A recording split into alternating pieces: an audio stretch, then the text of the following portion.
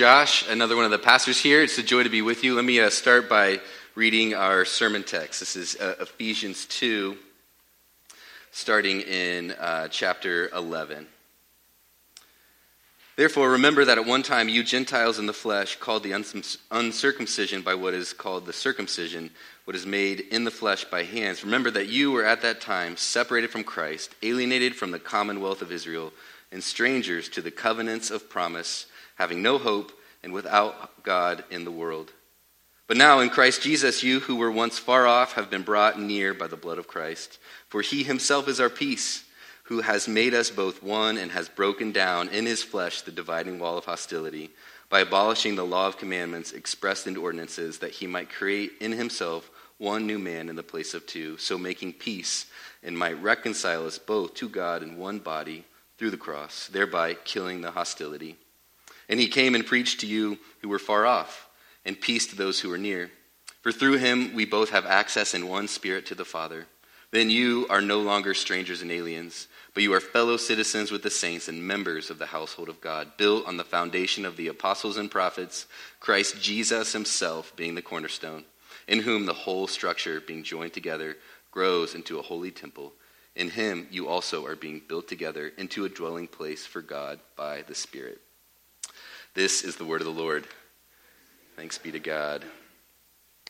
Well, it's a joy to see our little church family grow. We love church membership here, and we are kind of in between sermon series now. So we're doing a little one-off teaching on the church, on what it means to belong in the church, what the Bible says about the church. Normally, if you've been around any length of time, you know that we're nestled into a book of the Bible, just chugging through for however long that it takes. But today, for our teaching, we get to spend time just kind of reflecting on the church, kind of from all of Scripture, what it means for us to be the church, what the lived out reality of the church looks like as we step into what God has made the church to be and do. My pastoral aim for us this morning is that we would just marvel at the beauty of the church of God that he has created and then live into it practically. To start, I want to tell you about my love story with the church.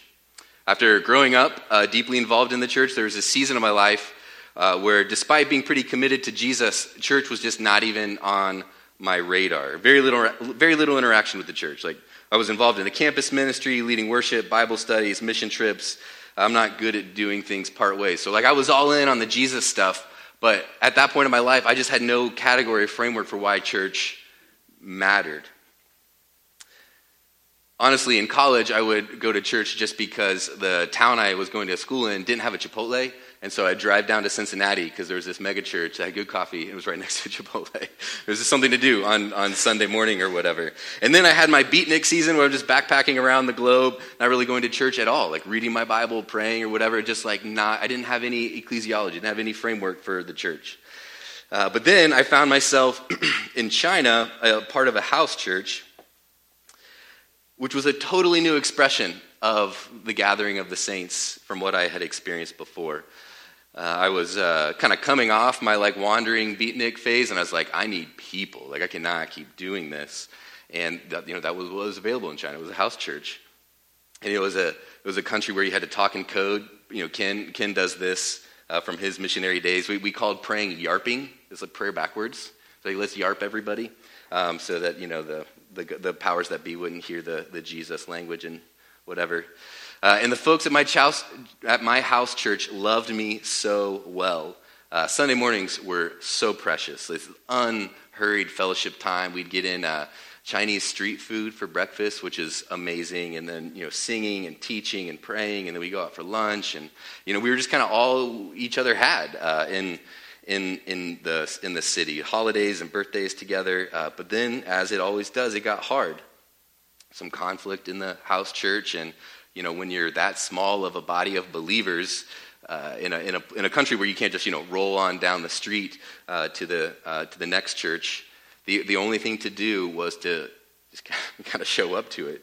And I was young at that time, and I just remember being stunned by the conflict. And I was out to lunch with some people, and I was kind of ranting about how ridiculous it is to be inconvenienced by these random people in this random church in this random country. Like, this is, what is going on?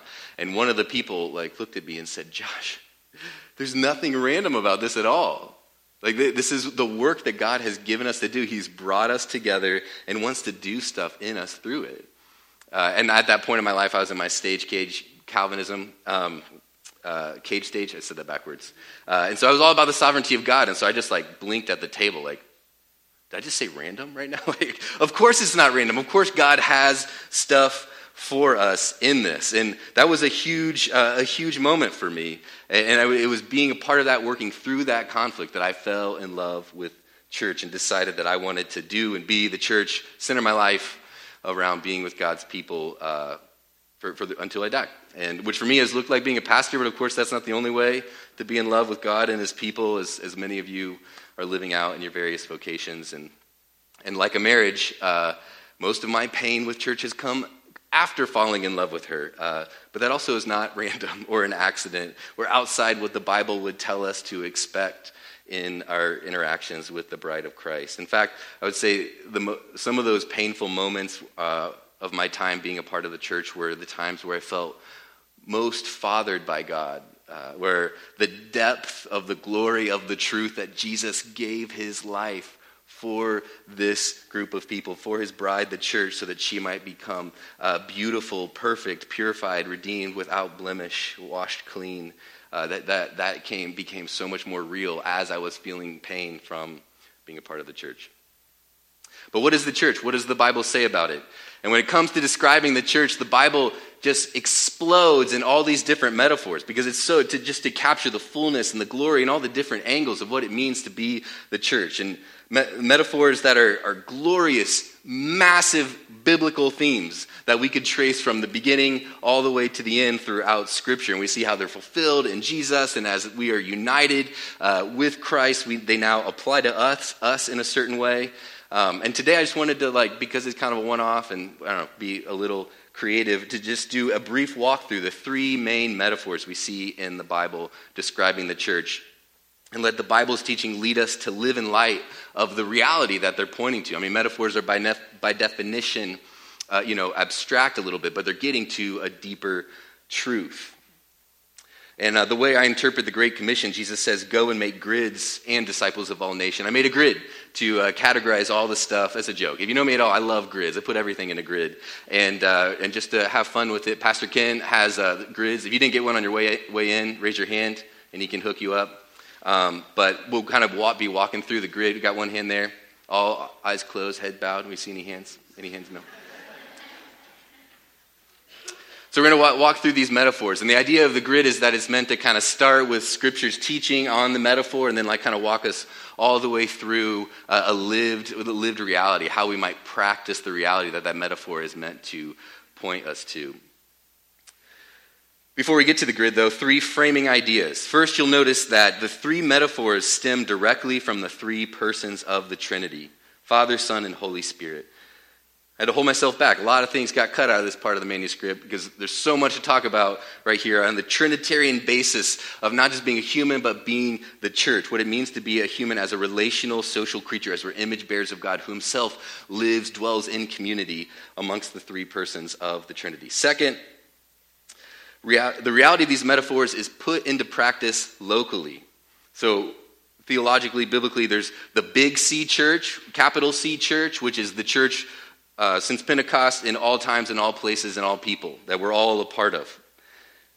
But then there's the little C church, and these metaphors, they become practical in a particular time and place, in a particular people, which is why we love church membership here at Redemption City. These metaphors are embodied by a specific group of covenant church members in a specific place. And it's just mind-blowing that these glorious realities of who God is, what he's done in the gospel, and the implications of that gospel are experienced just with scruffy me and beautiful, wonderful you. Right here in Redemption City, in Grand Rapids, these glorious things meet. Third, this is a biblical ideal sermon. I made that term up, but it's a vision of what Scripture says church can and should be. And I think it's breathtaking. It's something I want to give my life to. But whenever we talk about ideals or the vision set before us, it can kind of hurt. That we have to process the gap between the vision and the ideal and what we are living. It can stir up some bitterness and resentment. And I just want to say that there's space for pain, space for anger. And our prayer, our cry and hope here is that in a gospel-centered church, there's space for healing. And as they say in the counseling world, we're hurt in relationships and we're healed in relationships, with God first and foremost, and then ultimately with his people. So let's jump into the first metaphor. The church community is the Father's family. You read Ephesians 2:18 and 19. For through him, Jesus, we both have access in one spirit to the Father. So then, you are no longer strangers and aliens, but you are fellow citizens with the saints and members of the household of God. The meaning behind this metaphor is that Jesus followers living in community have the shared identity and the belonging and relational intimacy that we think of when we think of like being a part of an actual biological family. There's some belonging there, and there's a shared identity. Eugene Peterson says that you can summarize the entire Bible in a sentence with God gets his family back. Tribalism is a big thing in our culture, and I think as we experience more and more hostility and conflict, especially like in the political sphere, a lot of it flows from this tribalism that is a way for humans to try to find some sense of belonging and identity. Like, I am a person who votes this way or thinks these things. Like all those little progressive creed signs, like love is love and all that stuff. Like that, we like gather around these creeds because we're looking for a way to identify who am I, who are my people, who is looking out for me. Church's family shows us the gospel and how in a family, what is the basis of your belonging in a family? Birth, who your father is. Nothing you do gets you into a family. Nothing you do will undo the fact that you're part of a family. You were born, ergo you belong. You get the benefits, privileges, and relationships of the family by birth. Regardless of your performance, you don't apply. There's not like little baby tryouts. You see like get the fastest baby in the 40-yard dash or something. When we trust in Jesus and we're made new by the Spirit, we become God's children. We're adopted into his family by grace. Nothing we did got us in, and nothing can separate us from the Father's love. And in that love, our identity as children of God, the core need that we all have for security and comfort is met. I'm safe in my Father's care. A son or daughter of the Father who also happens to be the God of the universe, who has promised to give me all that I need. And a way that we experience God's providence is through participation in the local body. For example, how much security might you feel when someone sees you're ugly and loves you anyways? When you admit that you're wrong, you stop faking, you confess and you repent, and someone looks at you with love and says, I forgive you. What does that do for our sense of belonging and security? How do you feel when someone who has hurt you repents and asks for forgiveness and asks for your help to change? These are beautiful, intimate, deeply formative, redemptive experiences that can be available to a group of Jesus followers that are seeking to live out what the Bible says is true. They're hard. They're uncomfortable, like none of that feels, like Disneyland or whatever, but they make the gospel very real to us. Another command that I threw on the chart here is from Romans 12, be devoted to one another, because I think that makes sense in a family standpoint. We understand family devotion, and Paul is using that sense of devotion in Romans for the people of God, for the family of God in the church. Family is a concrete thing. Like we live with their families, work, play, rest, cry, repent, forgive. We tolerate flaws. And I know, a lot of us might have experienced a lot of pain in our biological families that need healing. And the word of adoption over you in Christ is that there's a new family for you to belong in. There's a new family system for you to enter in and to be reparented as an adopted child into God's family. But even in the healthiest family, just think with me. If you love your family was a blessing like mine was, think about all the things that your siblings or parents have done that hurt you. or the things that you've done to hurt your parents and siblings, and yet you probably still have a seat at the table. You can still call them if you need something. They still watch your kids. Devoted means sticking with it, showing up, prioritizing. And that's why the practice, the way we live out the family of God in this place together and be devoted to one another is simply show up, be together. In our Sunday gatherings, you're doing a great job. You're already doing it in life transformation groups. Just throughout the week, we shop together, watch each other's kids, loan tools, do projects, celebrate birthdays and weddings. We grieve together when there is loss and pain. When after trying to get pregnant for a while, we finally got pregnant. It was like, do we wait the normal 3 months to tell some of our friends in church? And we're like, well, even if we lost the baby, we would want to tell them that. We'd want them to grieve with us. Like that's the kind of idea that we're talking about, the people that you let in. The next analogy is community according to Scripture is that it's Christ's body. We get this briefly mentioned in our sermon text, but just to make it extra clear, flip with me to 1 Corinthians 12.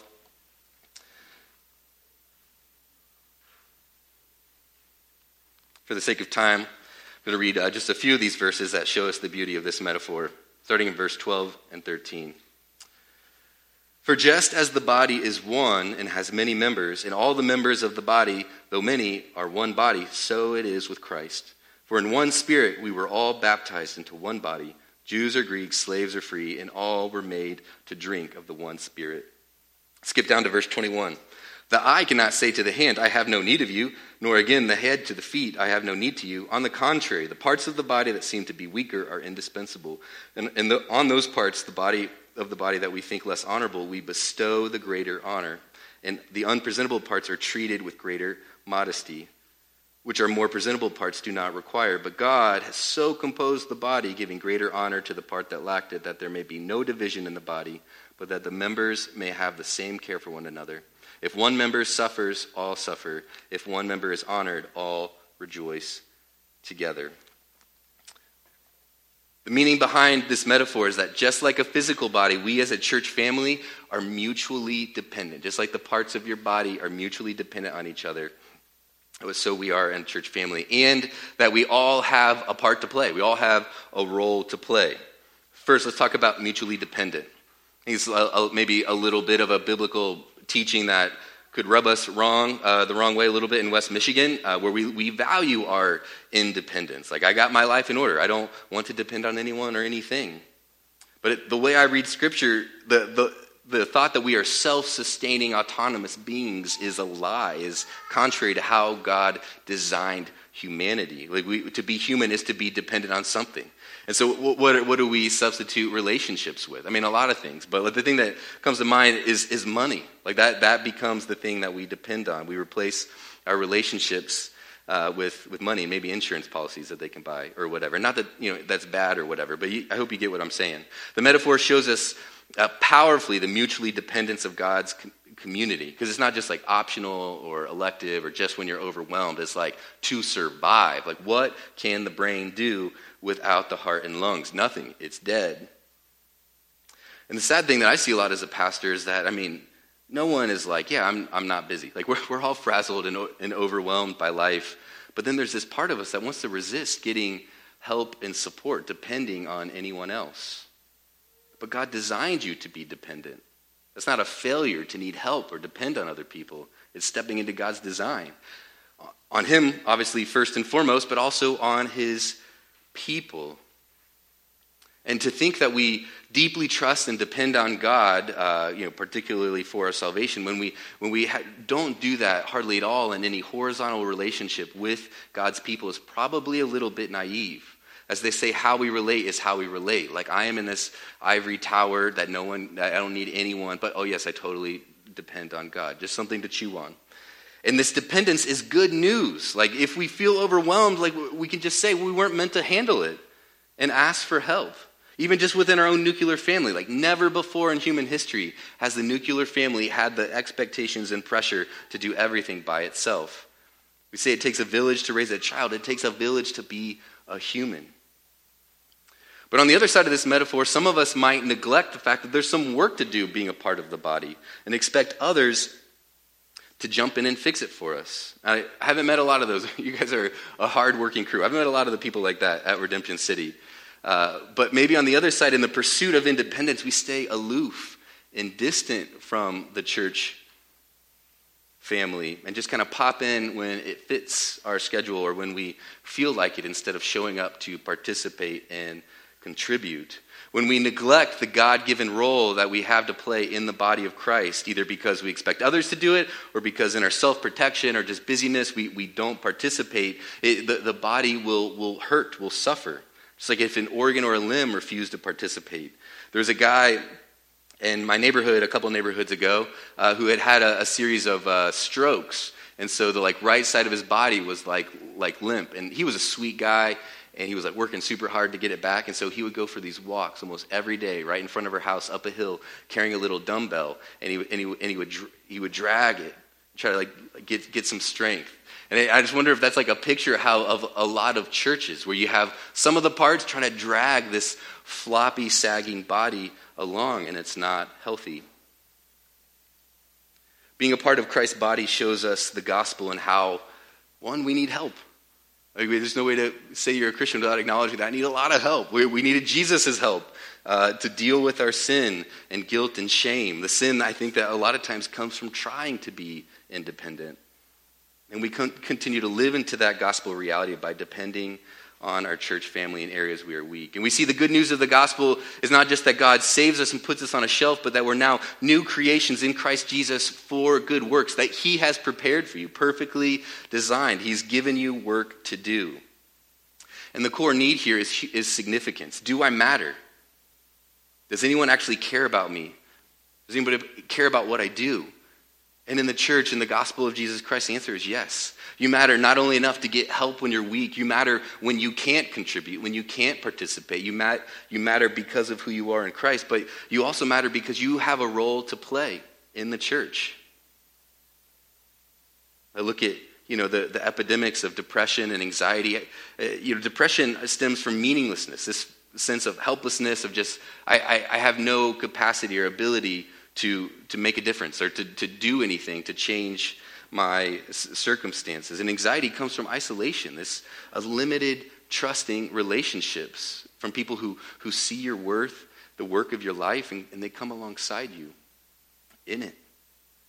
One of the sweetest formative moments was a church I worked at where we were newlyweds and we were going through all this marriage stuff, and they cared for us in that weakness and also let me work in the church. Let me have a ton of great opportunities to work and use my gifts. It was one of the sweetest experiences ever to both be seen in my weakness and get help from people, and also to be able to participate, not be put on the bench because I wasn't fully arrived yet.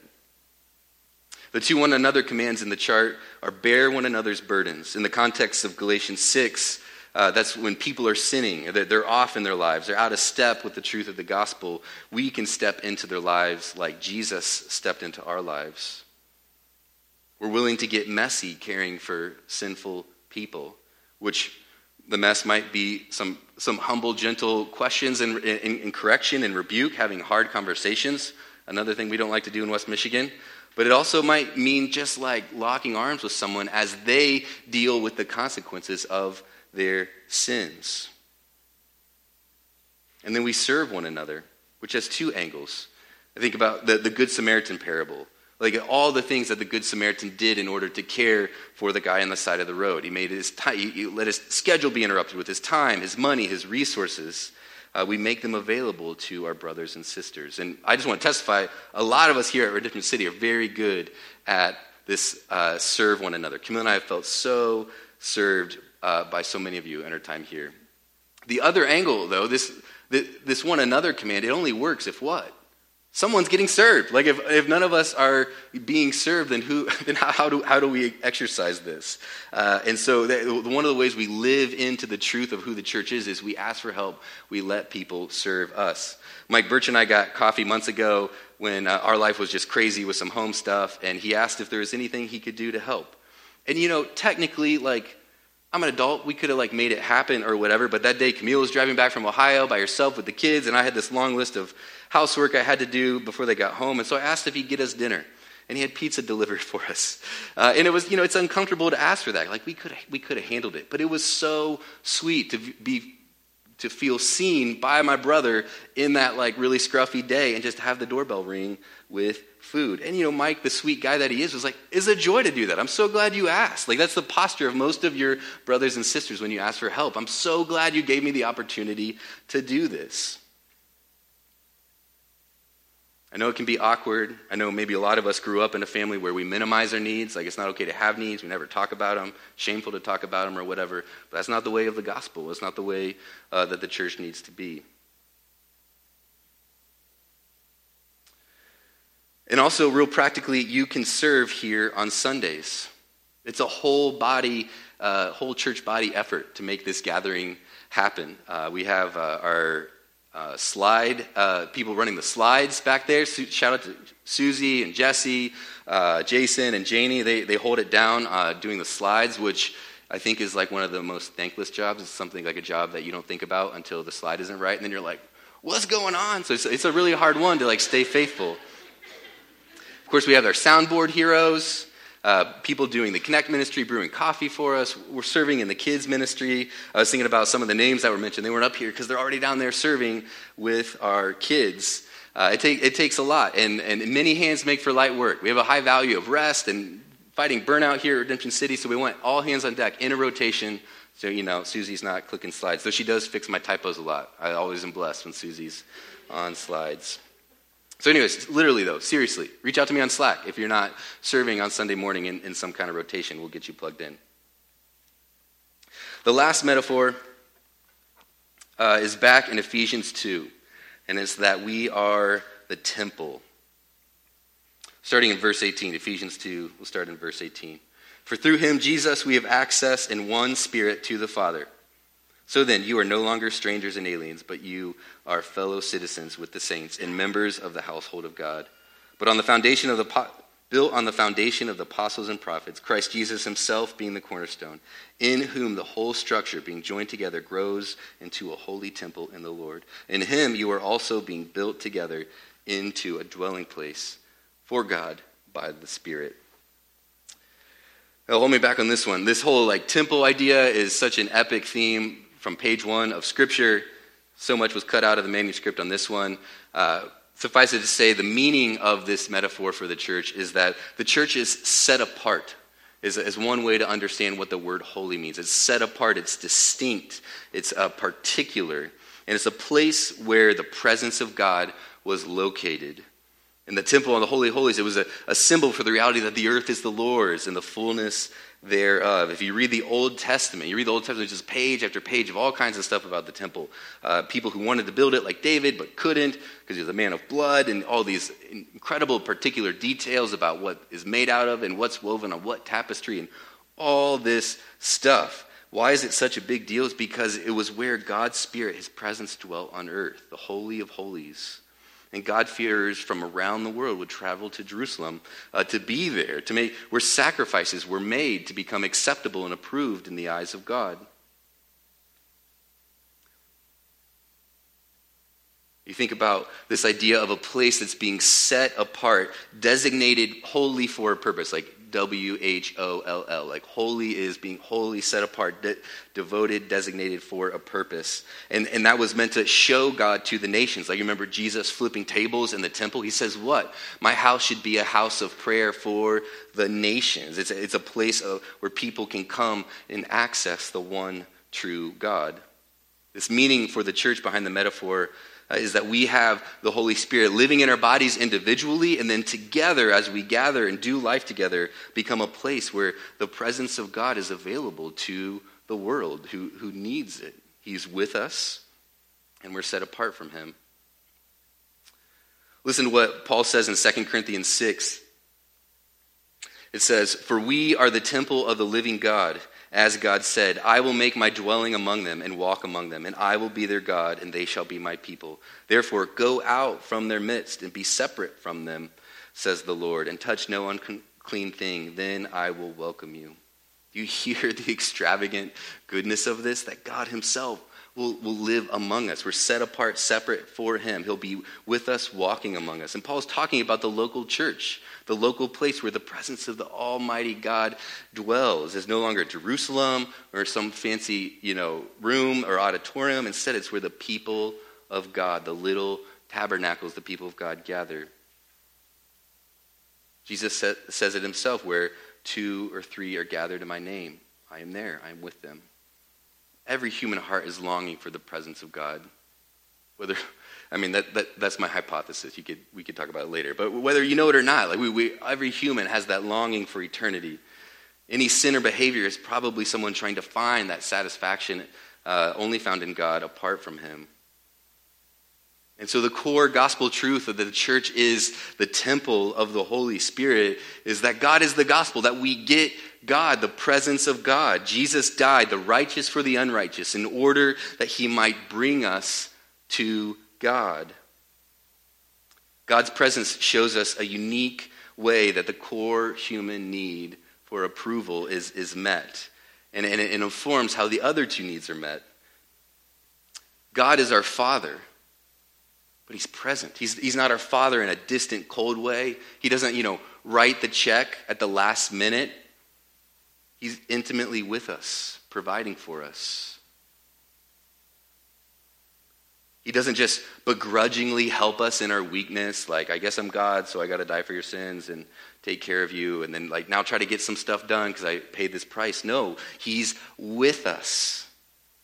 He's walking with us, living in our bodies. The question, what do you think of me? God says, I love you. And not from a distance, I love you and I'm with you. I want to dwell with you, be in your body, and gather with you in the people of God. I approve of you and I want you near me. This means one of the main ways we experience God's empowering presence is through the church, the fellowship of other Spirit-filled believers. If God feels distant to you, if you struggle to experience the approval, the acceptance you have in Christ, consider your participation in the church.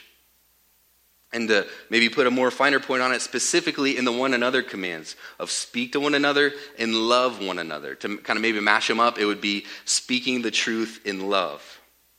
And I think Scripture, Paul gets super practical when talking to the church on this topic. One of my favorite passages when I think about what words look like in the family of God is 1 Corinthians 14.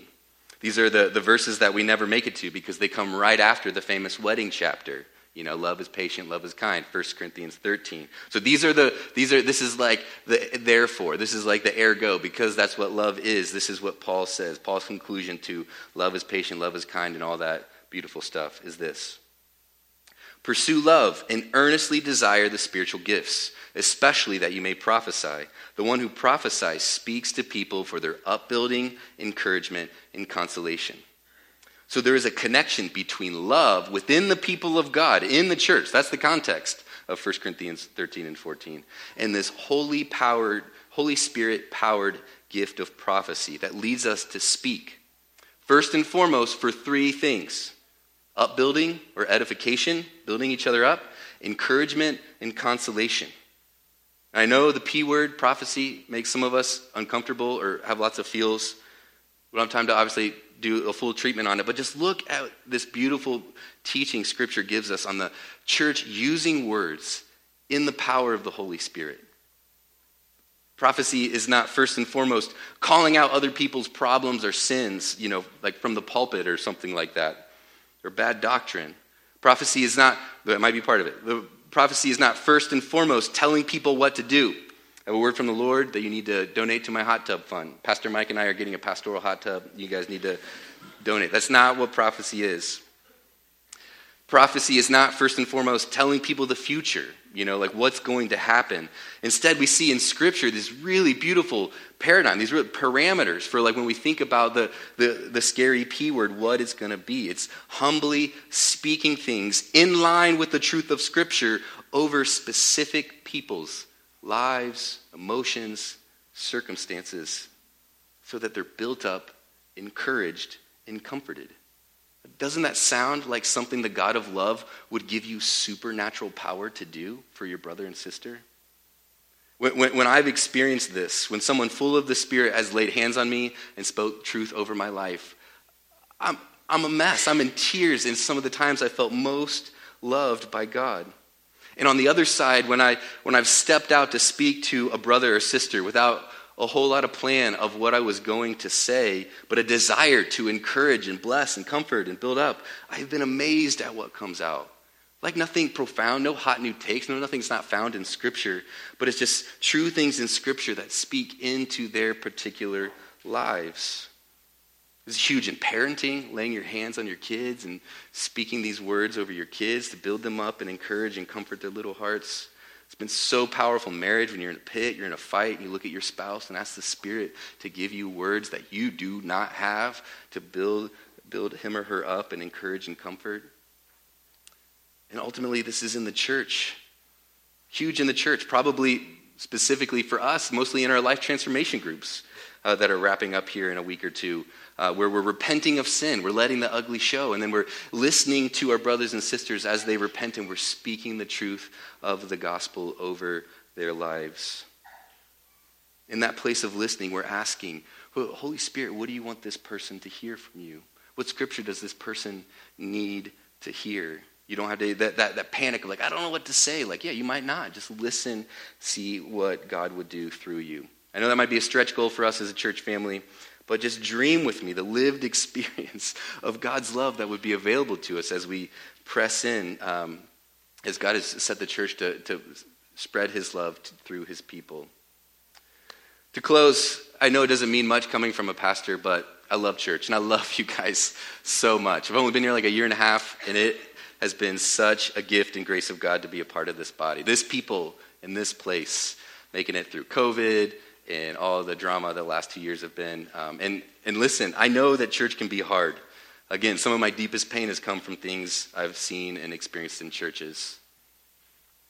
And I say that because the invitation to press in today. Look at that practice list on the right side of the sheet and try to pick one and to consider how you might step into one of those practices this week. I'm not trying to like oversell it. I'm not trying to tie a bow on it or like rose-colored glasses. It might be hard. You might be like, I'm going to ask for help.